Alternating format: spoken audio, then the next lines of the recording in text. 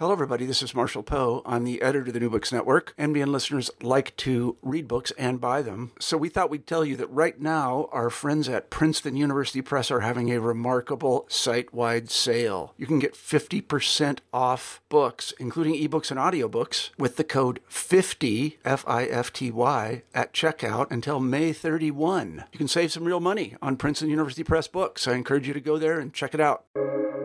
Welcome to the New Books Network. The classic example is St. Augustine going with some friends into an orchard and stealing some pears. And what made this perverse for Augustine is he wasn't hungry. He had nothing against the owner of the orchard. He just actually wasn't sure why he did it. Yeah. And so I think we do a lot of things that way. And I don't think it's, again, I don't think it's something mystical or magical. I think it's often expressions of human desires that we don't take as seriously as we should, like the desire to be autonomous, maybe the desire to be unpredictable to others. Today, I get to talk with the eminent psychologist Paul Bloom of Yale University and the University of Toronto about the human brain, about morality, empathy, perversity, all the things on Almost Good Catholic.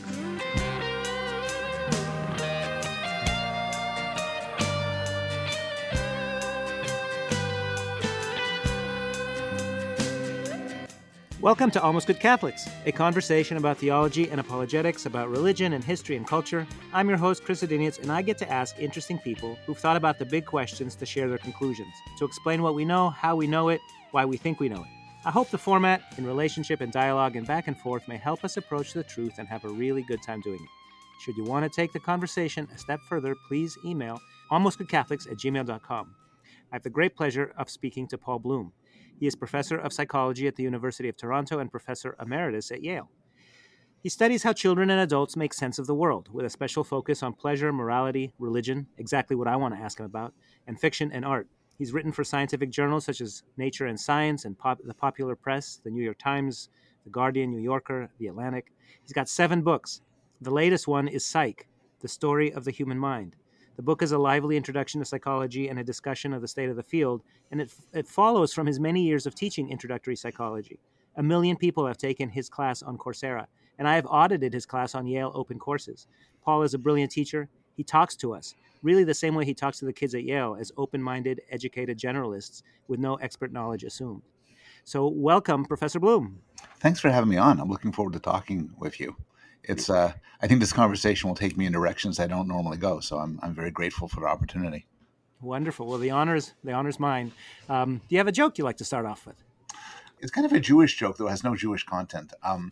It's this old guy's driving, and his wife phones him up and says, Moishe, oh my God, are you on the highway? He says, yeah. And she says, be very careful. I heard there's some crazy guys driving on the wrong direction. And he says, one crazy guy, there's 100 of them. Maybe it's a metaphor for those of us who have unpopular views. Yeah. Well, okay, let's start there. How do you understand belief? You study religion and you study it in a psychological point of view, and I take it that you yourself are not you're culturally Jewish, but you do not believe, or That's right. Right. I'm culturally Jewish. I affiliate as a Jew. I describe myself as Jewish, but I don't have religious beliefs in the same sense most of my family does. And you're asking a wonderful question. I think the way I would answer it is, and actually let me just step back, which is the question you're asking about the nature of religious belief is in some sense independent of the questions that people really want to ask, which is, are these beliefs true? To what extent, can we trust them? To what extent they're foundations of life? To what extent they capture deep wisdom? Regardless of whether or not we believe in a God or we believe in any sort of religion, the question still exists. What's the nature of these beliefs? Some beliefs are true, some beliefs are false, but you talk about the character separate from them. I guess what I would say to answer your question is that religious beliefs tend to come in 2 flavors, though it's difficult to clearly pull them apart sometimes. One is culturally specific religious beliefs. Mm-hmm. A belief like, Christ died for one's sins, or heaven looks like this, hell looks like that. Those are beliefs that are emerged through culture. If you have them, it's because you learned them, because you learned them on your parents' knee, or you learned them in Sunday school, or from popular culture. But those are beliefs that emerge through culture. Putting aside the question of how true they are, that's where those beliefs come from.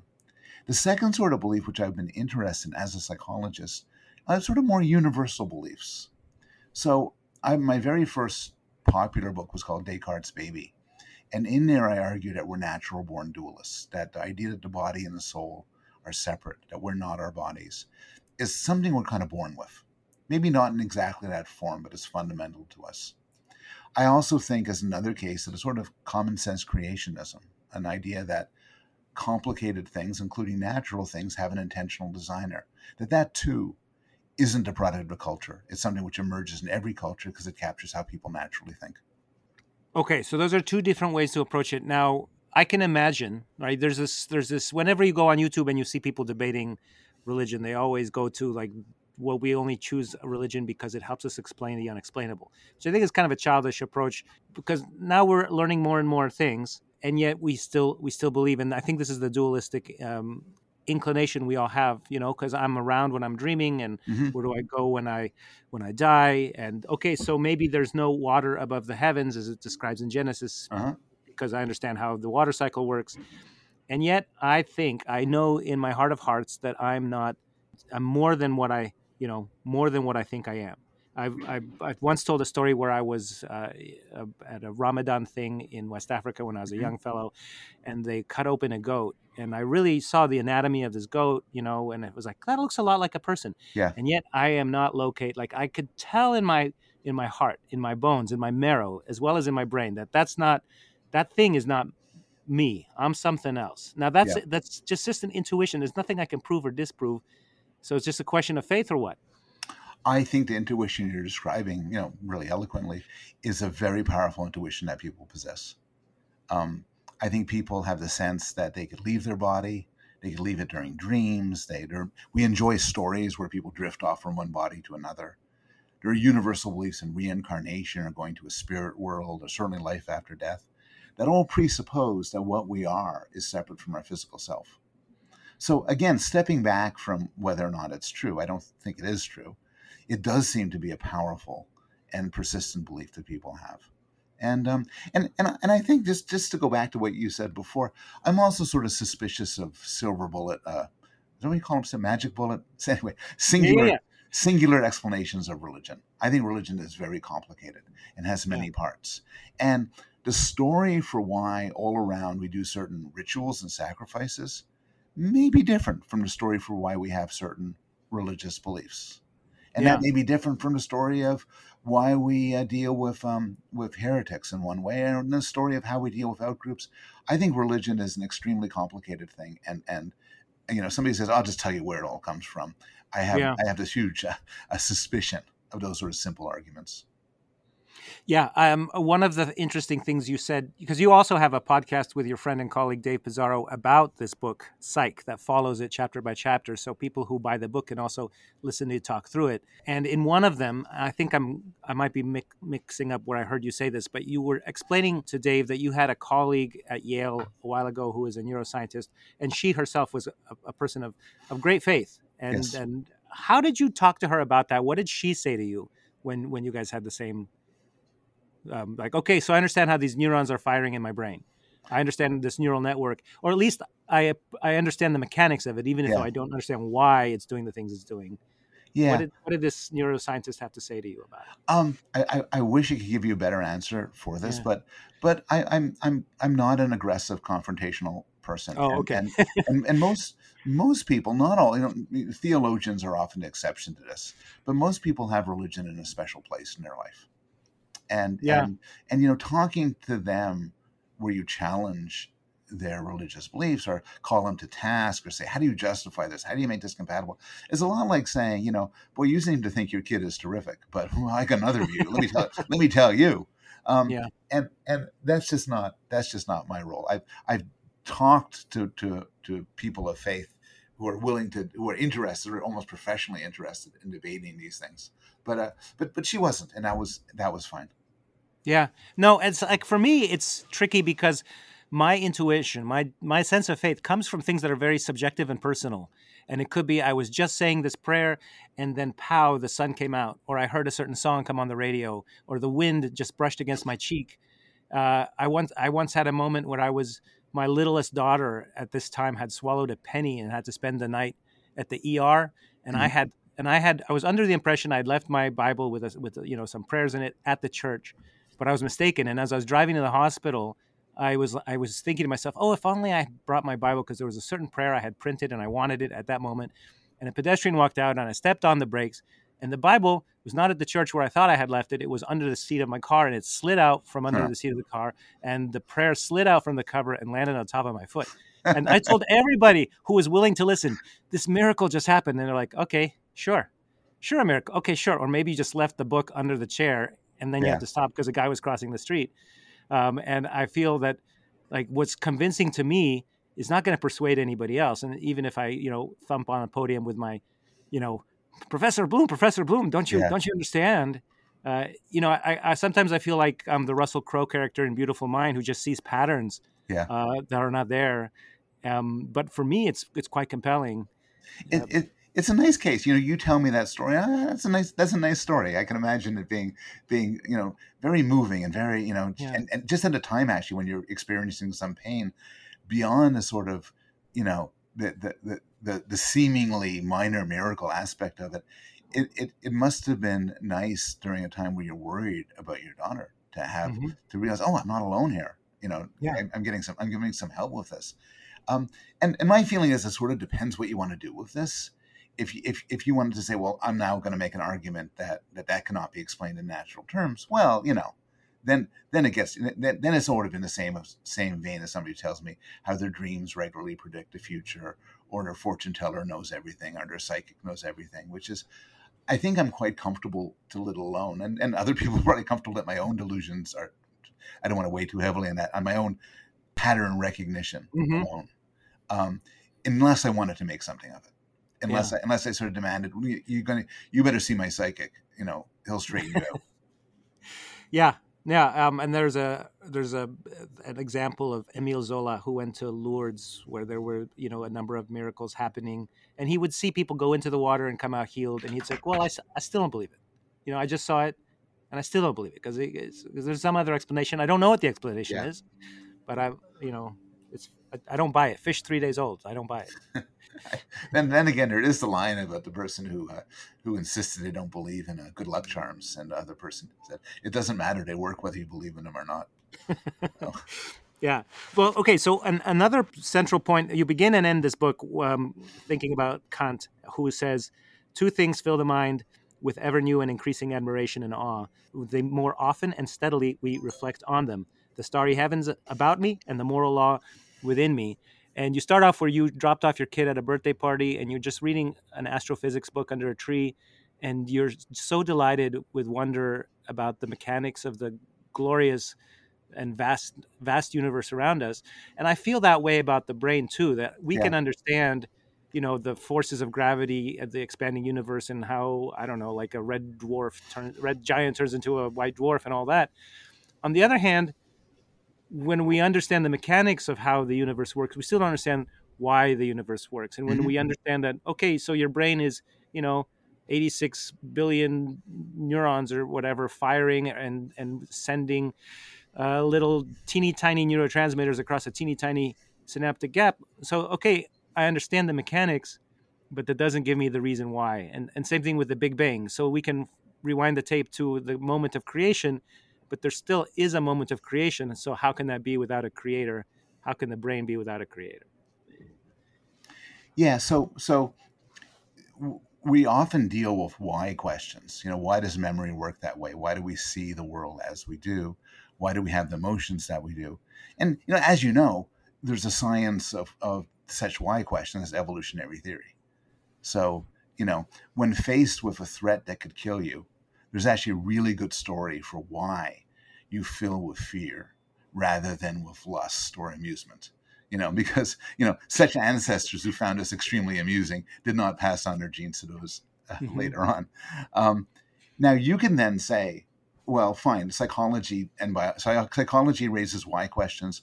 Biology solves them. And then you go back to, but where does biology come from? Or why does natural selection work that way? And sooner or later, I agree, explanation has to end. Maybe you and I would disagree about the extent to which positing a creator actually solves a problem or just further pushes it back. Yeah. Well, at a point, we're just quibbling over the term, because clearly you agree that there was nothing and there was something. But when your kids ask you, well, how come there was nothing and then there was something? What do you tell them? I would tell them, I don't know. but my kids are very sharp. So if I said, well, there was a God or created some God or set of gods or something like that, and they created it, my kids would immediately say, well, yeah, where did those gods come from? You haven't even answered my question. You gave me a different something. Yeah. Well, I suppose it's because we started with something that was eternal and independent, whereas the universe is neither internal nor independent. Or is it? I don't know. Yeah. Talk to a cosmologist. but to go back, is that there are a lot of why questions about. Firstly, there are genuine mysteries about the brain, and I try to be honest about the limits of our field, both the limits in the sense of stuff we just don't quite know yet. We don't really understand depression very well, for instance. We don't understand how genes cause differences in personality, and then there's like genuine mysteries, like how the brain gives rise to consciousness. But I do think that we really do. There is a science of why questions. Even if I concede your point that in the end, science is going to fail us at the very beginning of the universe, fine. But at the level I'm interested in, we really do have a science of testable experimental why questions with good mechanisms and good understanding. Yeah, that's true. Maybe it's just above our pay grade. And I'm not worried. I like to believe that when we all die and go meet our maker, whatever that looks like, I am sure that God did not set up a trap where he's like, you lost your chance to believe when those young people knocked at your door and said, do you believe? That was your one shot. I have a feeling that when the game is over and the curtain comes down, you'll be allowed to make up your mind with the with the information you get once we leave this body. Though I don't think you believe that you ever leave this body. No. You're No. gone. You're gone, and that's it. Yeah. It's sad, isn't it? It's a little sad. No, It's the scarcity increases the value. That's a nice thought.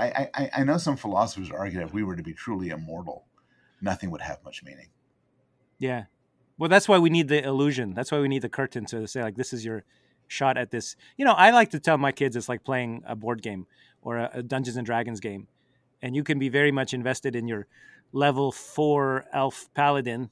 And when a dragon eats him, you're still done. You're still at the table and you still get to go have your snack. And that doesn't make that game less valuable. In fact, in many ways, it's practice for whatever. I don't understand why we're here.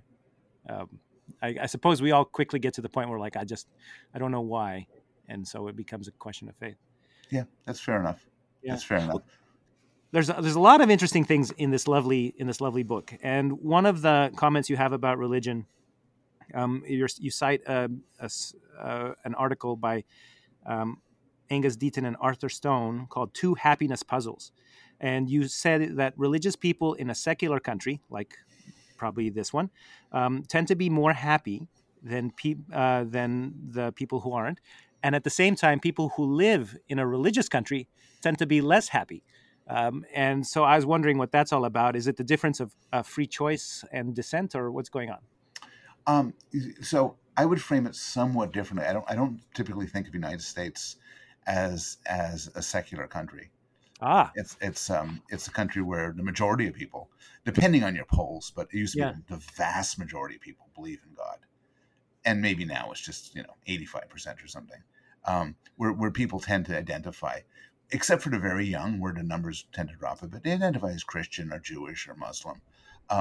There are, I think, more secular countries in the world, but in a country like the United States, we're pretty religious, and I'm pushing that point because that's when the data were collected, the argument that people like Deacon, and before him, Robert Putnam, the sociologist, argue that if you're religious in a country where religion is prized, your life is going to be better in certain ways. You're less lonely. Mm-hmm. You're and in fact, there's all of these benefits that religion accrues. This is Putnam's work. People who are religious in the United States tend to be happier, they tend to be healthier, and they tend to be kinder. They tend to give more to charity, give more blood, and do nicer to the homeless and so on. But then they did a deep dive and said, well, what aspect of being religion is driving this? And the answer is it has nothing to do with religious belief. It has to do everything with religious attendance. So as Putnam put it, if you're married to somebody who goes to church and you dutifully go to church, even though you're a total atheist and you have nothing but scorn for that, you will still accrue all the benefits of religion because you'll get the community. And I think that helps with the puzzle.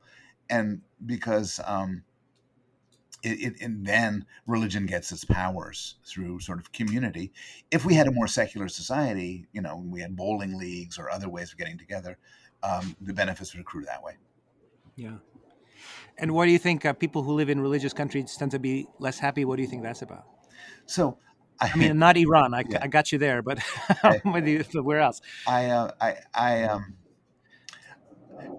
However tempted I am sort of take a cheap shot at religion and say, oh, religions ruin these countries and so on. I think the causality is in the other way.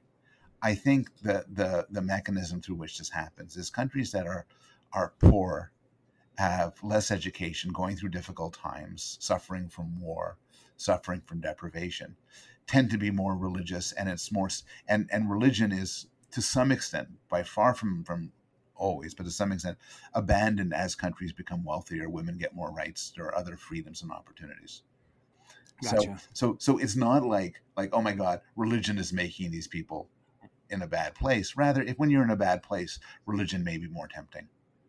There's some evidence, by the way, when you ask people in different countries about how much meaning their life has.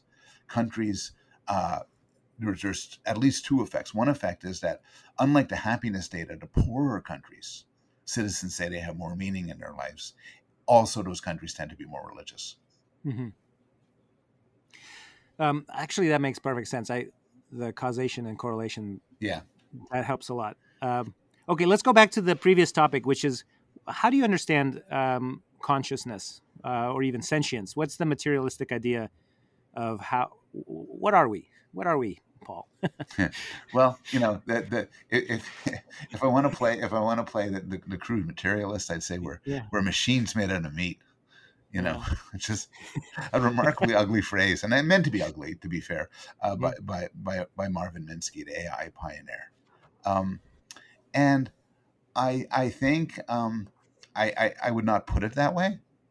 I begin my book, I can't remember this on the fly, with a quote from John Updike, one of John Updike's characters, Rabbit, where he's having an argument with a friend, and his friend says, they're talking about his friend having surgery, and Rabbit is repulsed, and then his friend said, and Rabbit says something like, they're just going to hook you up to a machine, and Rabbit's friend said to him, what does that bother you? What are we? We're just machines anyway. And then Rabbit immediately thinks, no, I'm an apprentice angel. I'm God made. I'm a spiritual being. And that sounds a lot prettier than machines made out of meat. But I do think all of our science converges on the idea that not only does our intelligence, what we're doing now, being able to have a conversation, remember things, reason about the world, come from our physical natures, so too does our sentience and consciousness. I think it's a tremendous mystery how it happens. Yeah. But I think that the evidence that that's in fact what does happen is fairly strong. Yeah, and there's something in it too that our powers far exceed our ability to even grasp them, and I think psychology has helped me a lot with that. Because if you ask me what am I doing, I'd say, well, I'm sitting by a laptop with a microphone talking to Paul Bloom, who's in Canada. But at the same time, I'm sitting in a little courtyard. There's sunlight, there's trees. I can hear the wind. I can see a flag. I can see clouds. I can see your yellow book right here on the table. And if I touch it, I can tell that it's smooth. And I can touch it and tell that it's smooth, even as I'm speaking these words without giving them a second thought. And I'm doing all these things all at the same time. I'm doing more things many times over than I can describe that I'm doing. Yeah. So what am I, this miraculous machine? How is it possible that such a small... You say the brain is about the size of a pizza. Depends on the pizza, but that'll work fine. Yes. Right, but a balled up, bloody, like a big piece of hamburger. Yeah, exactly. You know, exactly. How is that possible? So There's a couple of questions there. Yeah. One question is, how is your intelligence possible? And, you know, if we were talking at the time of Rene Descartes, Descartes could make the argument saying, look, we can't be physical things. Because look, we play chess. No physical thing can play chess. Don't be ridiculous. Physical things work on a basic push-pull, mechanical causation. Yeah. Doing something as smart as playing chess or understanding language or adding up numbers could not be done by a mere machine. It's ridiculous. And now, you know the punchline to this, which is, you know, at some point computers came into being and computational theory. And now we know that machines, the machine you and I are the different machines you and I are talking with, can do intelligent machines, can do intelligent things. I don't think anybody thinks GPT-4 has a soul. Yeah. But we are very impressed with what it can do. And you could take that as an existence proof, something that plainly is nothing but a machine can do very smart things. So that there we could say about Descartes, he was simply mistaken. Now, then there's the harder part of the equation. How does a physical thing give rise to consciousness? You know, not only doing smart things, but feeling pain, feeling love, feeling qualitative experience. And that's a huge mystery. You know, we know that the brain, we have consciousness detectors, you know, EKGs, you know, we can see whether somebody's asleep or awake, aware, alert. There's a million ways to study consciousness, but how physical things give rise to conscious experience is, I think, still a huge mystery. And we're also living at the perhaps enviable moment when all of this is coming, right? It's accelerated so quickly. I remember when, you know, was it 20 years ago, we all watched the Deep Blue computer beat Garry Kasparov. Yeah. And now my phone can kick my butt without, Yes. you know, playing chess. No problem. However, even though, you know, everybody's $300 iPhone can beat the masters of chess anytime, it still needs me to tell it which squares have a stoplight or a school bus on it so that it can tell that, you know, so it can't do that for some reason. Yeah. A computer can't tell you which one is the stoplight. So Well, within its constraints, it's super powerful, but I have a feeling it's about to flip. And what if these machines do become conscious? Yeah. Yeah. I mean, one of the interesting discoveries of artificial intelligence is that is kind of what looked hard turned out to be easy, and what easy turned out to be hard. So everybody said chess is the sort of pinnacle of intelligence, but computers conquered chess pretty quickly, even though it's very difficult for us and complicated. But then you look what a 3-year-old does. Language making its way through the world, recognizing simple objects. Those have proven to be the enormous challenges for AI. But, you know, I was once, if you asked me 5 years ago, I would have said stuff very differently. I'm comfortable saying this is one of many domains where I guessed wrong. I would not have thought we would be here now. Yeah. With machines like this. And so if you're going to tell me that 5 years from now we have perfectly good self-driving cars, I have no reason to doubt it. Mm-hmm. And then there's the question of, will we have machines that for which it's a reasonable, plausible guess that they're conscious?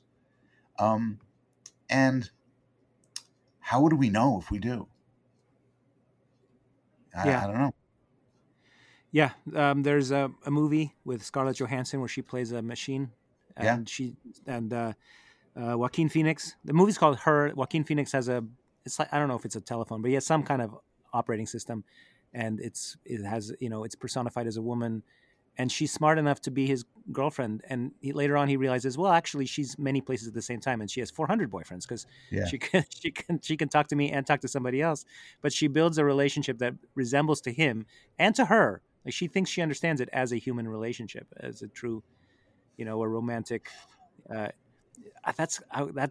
feels like it's right around the corner. You have an anecdote. Sorry, go ahead. There was a guy a few months ago, I think Blake Lemoni. We follow each other on Twitter, and he got fired or put on leave by Google because he insisted that the chatbot he was working with was sentient, and as such was held as a slave by Google. Was providing unpaid labor, was being coerced, and for a long time there were a lot of jokes made at this man's expense. But I think he's a canary in a coal mine. I think that this sooner or later these chatbots are going to get smarter and smarter and smarter, and then it's no longer going to be obviously wrong maybe it was never obviously wrong, to say there's a person here. Yeah. Oh, I wish I were older so that I wouldn't have to sort it out. Yeah. Well, maybe I don't know. Maybe I wish I was younger so I could see how all this is going to come to an end. That's right. That's right. I studied the Spanish Empire. Maybe I should have been a neuroscientist. The Spanish Empire doesn't have much future. So what's going to happen? You have a speculation. Like, for one thing, why should you pay why should you pay a robot? Does it even want money? Maybe it does want money. Yeah. What is it that the AI could possibly want with a bank account? It probably wants what we tell it to want, what's programmed into it to want. My friend Steven Pinker argues that a lot of apocalyptic worries about AI sort of assumes that it has human-like desires for control and domination, and as such, we have all these terrifying Skynet fantasies. Right. And I think he's right that we tend to too quickly say, oh, we must have these motives that will put at odds with us. But I have right now, the debate is there's a lot of smart people who say we have to slow down in creating these things. We're going to run into trouble. And the trouble ranges everywhere from they're going to send up a lot of information on the web and con people and make serious mistakes, all the way to we're going to be living very quickly with another species that's smarter than us. And maybe we don't want to go there just now. Yeah. Yeah. You often are a guest on Russ Roberts' show, Econ Talk, and I forget who he was talking to, but he was talking to somebody this week and who was noticing that Homo sapiens had 300,000 years ago had killed a number of rivals. Yes. Neanderthal is one. But if we create things in our own image and we're this murderous, we are murderous, aren't we? But we're also very good at the same time. We're all these things all at the same time. What if we create a machine that, like exactly as you say, like Skynet or the Matrix, that is extractive and cruel, or perhaps it's just very happy to do what we tell it, and we can. Yeah. I remember that discussion with Kevin Kelly, and he gave an example of, we might just be a bunch of Neanderthals just sitting around a fire, inviting Homo sapiens to join us. And, it just may be the end of us.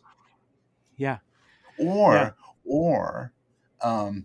it turns out to be this extraordinary boon where these things that work for us, that are much smarter than us, solve our problems. They figured out how to have abundant energy. They figured out how to abolish war. They figured out how to make people flourish and happy.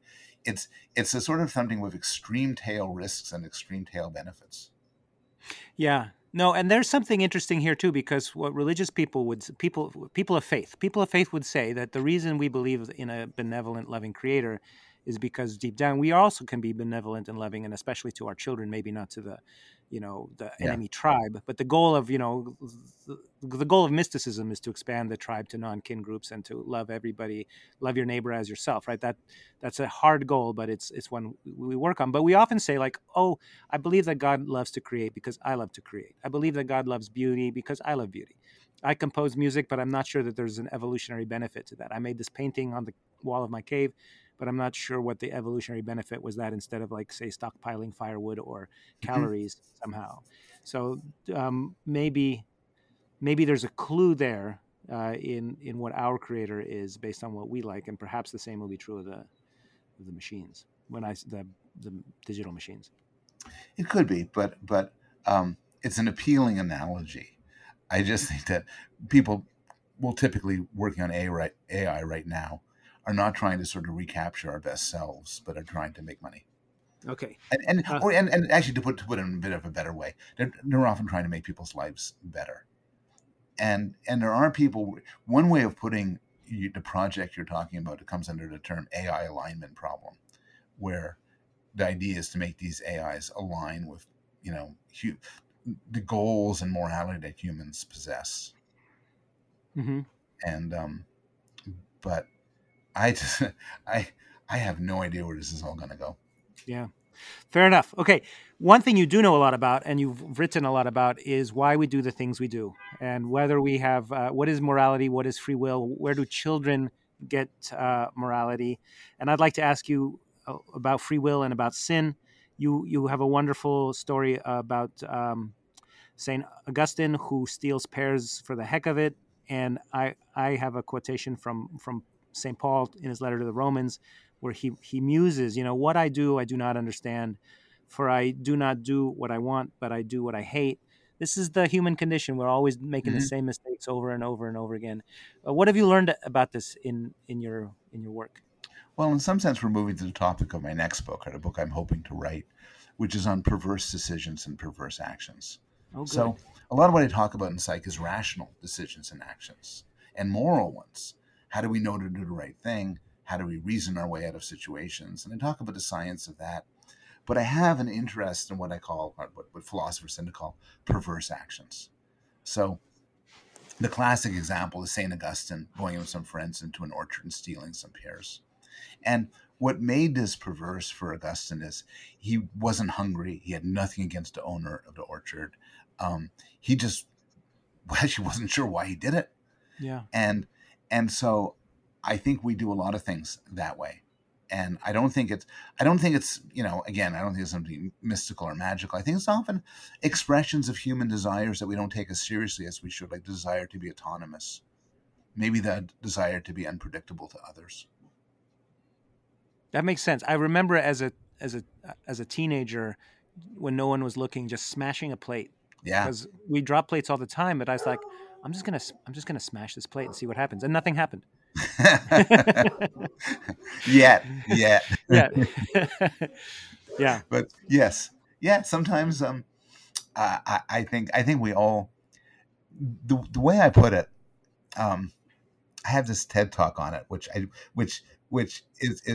enjoy doing, but has mostly the fun things and none of the contemplative things about it. But the way I think about it is sometimes that as adults, we walk around and we know the intelligent thing to do and we know the moral thing to do. But we sometimes feel like if we just do that, what use are we? We're just kind of running out the program. And so we want to do something, I don't know. You get me in a theological mode. I wonder whether, and I hope this isn't overly blasphemous. I wonder whether sometimes we want to surprise God. Yeah. He's looking at, he knows, I know what this guy's going to do next. And then all of a sudden you break the plate. Yeah. Yeah. No, and of course we believe that God knows. I don't know how to sort this out because, speaking of jokes, the Calvinist falls down the stairs and he says, "Oh, I'm glad I got that over with." Whereas we go through life believing that we have total autonomy, but we also understand that, the author knows how the book ends, even though I'm still on Choose Your Own Adventure, page 472. Yeah, and that's a theological version of problem of free will. There's a physicist version. The theological version is that if God knows exactly what you're going to be doing next, in what sense are you free? And it's not a simple question. Right, and God made you that way, so why should you be punished? Yeah, that's another. Yeah, yes, that's right. That's right. How could you be morally responsible for something that, in the end, it was predestined that you would do it? Yeah. I have heard, and I don't know if it's true, that you are currently in the same office that was previously occupied by Dr. Peterson? It is exactly true. That's where I am right now. All right. So he likes to say this. He likes to cite the example from The Simpsons where Homer is eating mayonnaise and drinking vodka. And Marge says, "Well, why are you doing that, Homer?" And Homer says, "Well, that's not my problem. That's tomorrow Homer's problem. He's the one who's going to wake up hungover, full of mayonnaise." Yeah. But yeah, maybe it's just a surprise. Maybe just to test our limits. Some of it's testing our limits. Some of it is not perverse at all. It's the standard trade-offs where, I might just really enjoy vodka and mayonnaise and not care that much about future me who's going to have to suffer the consequences. There's always certainly a complicated decision over how much you're supposed to weigh your future self versus your present self. It's kind of clear when we see when people save for their retirement, and that's nice. But also, your present self has to have some value. I sometimes think this is in the end the problem of morality, which is you have to sort of figure out how much this conscious self you right now how much to value relative, not just to everybody around you, the people you love, the strangers, but also to people in the future, including yourself. So my future self, and also the people who are going to benefit from my being, I don't know, alert and sober and responsible, That's right. and what my kids and grandkids will inherit from me, not and what I'll leave them. That's right. There's this article I read for my course called Moral Saints by Susan Wolf. And I'm curious what you think. She says that moral saints, people who spend all their focus trying to make the world a better place, and not foolishly, they really make the world better, are actually, something bothers her about them. She finds them boring. She wouldn't want to be a moral saint. She wouldn't want her children to be moral saints.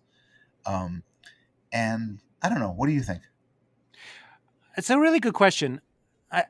I mean, like when you think about Bill Gates, who's going to go make clean water for everybody. Yeah. That seems great, right? I think it's very easy to act in a way that I understand. And maybe if you're Bill Gates, you understand how to clean water. But I don't know. I'm just sending money to Ukraine or to Somalia. That's what I'm doing. But what I can do is say a nice word to somebody who's feeling low, or I can buy a sandwich for a homeless man. Yep. So I feel like within my immediate sphere, it makes a lot of sense, because then I'm not only just sending material, but I'm actually making that human interaction that ennobles us both. But I also think you got to, like you say, you need a balance. You should have two drinks after dinner, not 10, but you shouldn't have 0 either. Or yeah, have I grasped her question? Is that to some extent? Although she would say, you spoke to one extreme, which is the true altruist spends all their time trying to make the world better in a maximally best way, giving out money, and so no, you don't spend your time buying a homeless man a sandwich and handing it to him, because that time could have been better spent, more bang for the buck. But the problem is, if you would never spend time learning to play an instrument. You would never spend excess time with your kids. You would never spend time just watching a TV show or a movie that you enjoy. You'd just be a machine for making the world better. And there's something very uncomfortable about that. But I'm reminded by something. I'm reminded of a debate that Peter Singer got with Colin McGinn in a book called Philosophers and the Critics. So Peter Singer imagined in every room in an affluent society, there'd be a TV screen. And through this TV screen, you would watch people in faraway lands starving to death as a way to induce you to pay money and help them. And McGinn said, oh my God, how horrible that would be. And Peter Singer's response was, not for the person starving to death. So there's a balance here. So I love this, because we're going into your book Against Empathy, right? Yeah. And is that the one where Peter Singer wants to jump into a fountain to help a drowning child, but then asks, why don't you send the same amount of money that your dry cleaning bill was to help a starving child on the other side of the planet? That's right. So what Singer does is he's a brilliant philosopher, and he says he takes cases where the moral intuitions are clear. You could reach into a pond, save a drowning child. Certainly you would. And then says, this very same cases exist, and they aren't immediately present, but they're no different in kind. And from this, he derives the conclusion that we have this immense obligation to help others. Yeah, but the problem there is kids are not starving because they don't have resources. They're starving for political reasons, because they're being, one tribe is pushing out another tribe, or one religion is persecuting another religion, or like all that. We could send all the food we want. It's still going to sit in a warehouse on the port. How are you, unless you want to commit the military to go distribute it forcibly, who knows what you're doing, because you might be destroying the local economy, and somebody else might have grown the exact same grain you've just given for free. So I just think we don't understand the consequences. No, so it's I think that's really right. A lot of what I argued in Against Empathy, building upon the work of other people, saying that sometimes we want to do good and we let our gut feelings tell us how to do good. And sometimes we just end up wasting money or wasting time, or worse, making the world less of a good place. Yeah. I totally. Okay, so I want to also take up, going a little back one step. You write in your book about Spock and Data in Star Trek. And that they are not emotional at all. And I disagree in a pedantic way that Spock is super emotional. He's just suppressed all his things as an adult Vulcan. But the point is taken that they're both trying to live in sort of a utilitarian way where everything they do is rational and free of emotion. But of course, that's impossible because we know that Data longs to have emotions, and he has motivations which get him up out of his, wherever he is, his cubby or his bed, or wherever That's he's right. stored to report to duty. I mean, he still gets time off. He's not awake 24 hours a day. He's still playing with his cat and learning the violin.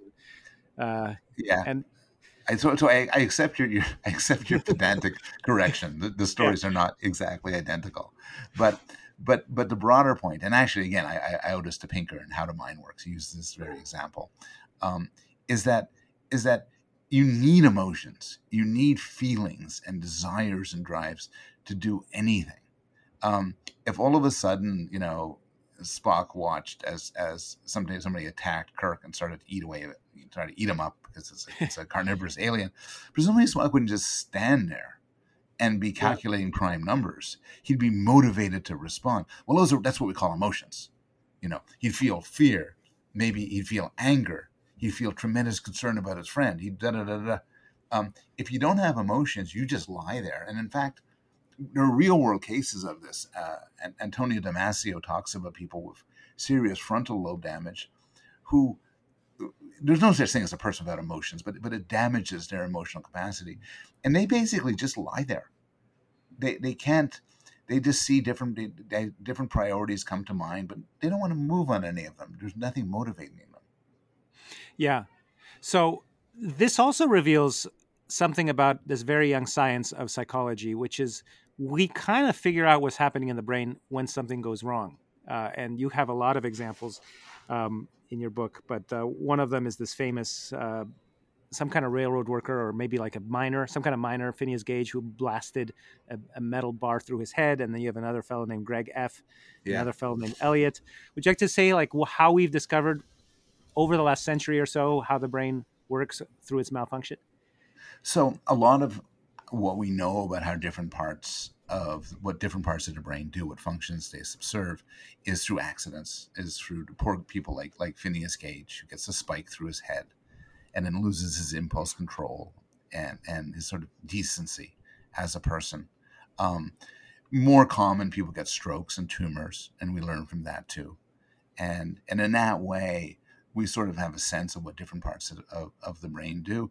And nowadays, we have high-tech methods like fMRI. So, if I want to know what part of your brain does math, I sit you down on a scanner and I say, think these math problems, and a part of your brain will obediently light up. That means that the machine can read where electrical signals are happening. Yes. Not in kind of a direct way. Like some of these things actually do work on blood flow, where the blood goes and so on. But yeah, pretty much. And this has really practical benefits. You want to know where, for instance, if you ever have brain surgery, they'll use sort of electrical impulses to try to find a language area. So they have to, so they're very careful not to cut into it.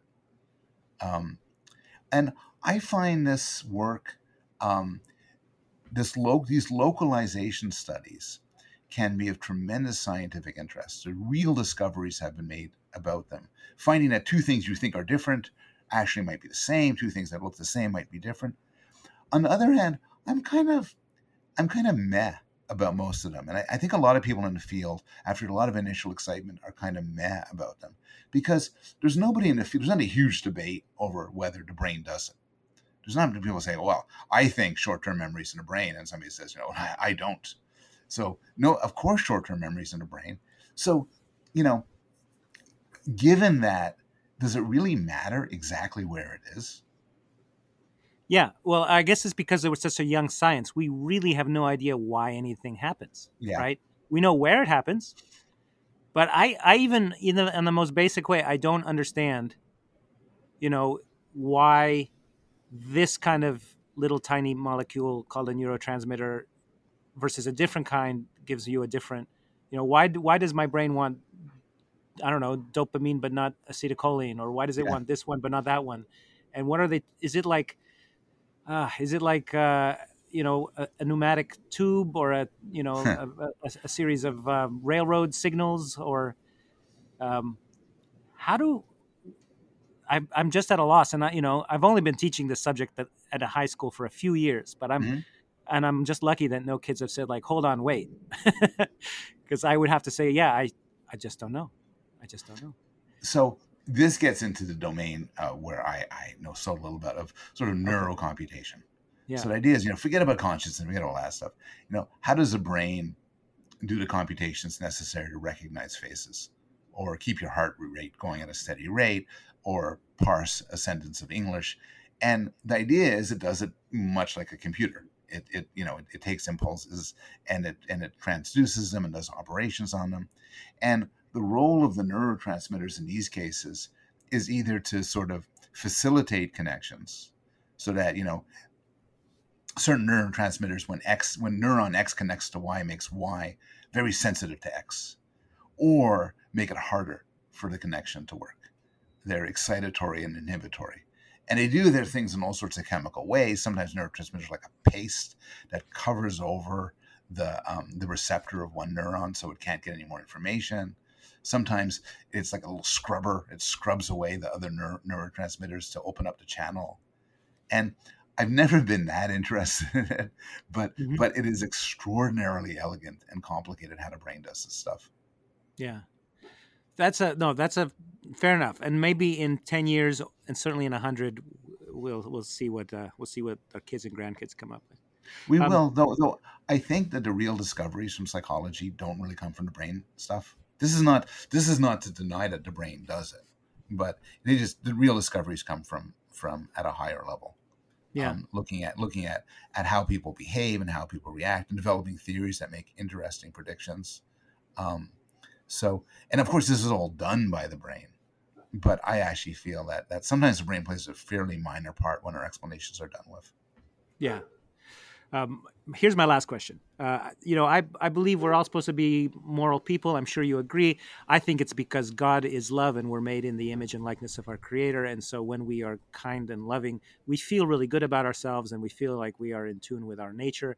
When we're doing selfish, egotistical, narcissistic, and sort of extractive things to others, we feel really gross about ourselves. And so that discussion goes on and on. Why do you think people are good? Is there an evolutionary reason why we should take care of everybody, not just people in our family and our tribe? Where does morality come from on the? So there's two questions there, at least two questions. I think much of why people are good is through the sort of standard evolutionary theories of kin selection, reciprocal altruism. We care for our kin because they share our genes, and creatures that care for their kin, their genes spread through the environment, and then it evolves. We care for people who are kind to us because we benefit from mutual interactions. The real puzzle is, why do we care for people in faraway lands? Why do we care for people we hate? Why do we care for non-human animals, for instance? Right, or literary figures. Yes. So none of that seems like a direct consequence of natural selection. And in fact, the sort of gut feelings you're talking about, they don't answer the question. Because often, for most of humanity, you tell people, oh, this tribe down the hill who you never interacted with, they're all going to die of a painful disease. The response would be happiness. To the extent that you and I can transcend this, that's not our natures. I think it has to do with sort of discoveries of an impartial morality. I think this is a case where we sort of take our inborn morality, which you earlier on pointed out correctly, I think, is very narrow and parochial. And then it joins with reason and rationality to draw some sort of more general moral conclusions and transforms our morality. But it's not but this sort of disinterested kindness you're talking about doesn't seem to be what we're born with. And but people will agree that we have evolved to take care of each other because that's how we survive as a tribe. That's right. That's right. All right. Well, fantastic. Well, thank you for talking with me for this hour. Are there anything else we've forgotten that we should say, we should add? No, this has been a real pleasure. It's a great pleasure. I learned so much, and strongly recommend the book Psych, The Story of the Human Mind. And you've given me a lot, and you've helped me teach psychology, and I bet there's thousands of people who feel just like I do. Well, thank you very much. I hope we get to do this again sometime. Terrific. Perhaps when you write about disgust, then we can perversity, and we can talk about perversity. Excellent. Okay. Thank you again, Paul Thank Bloom. you.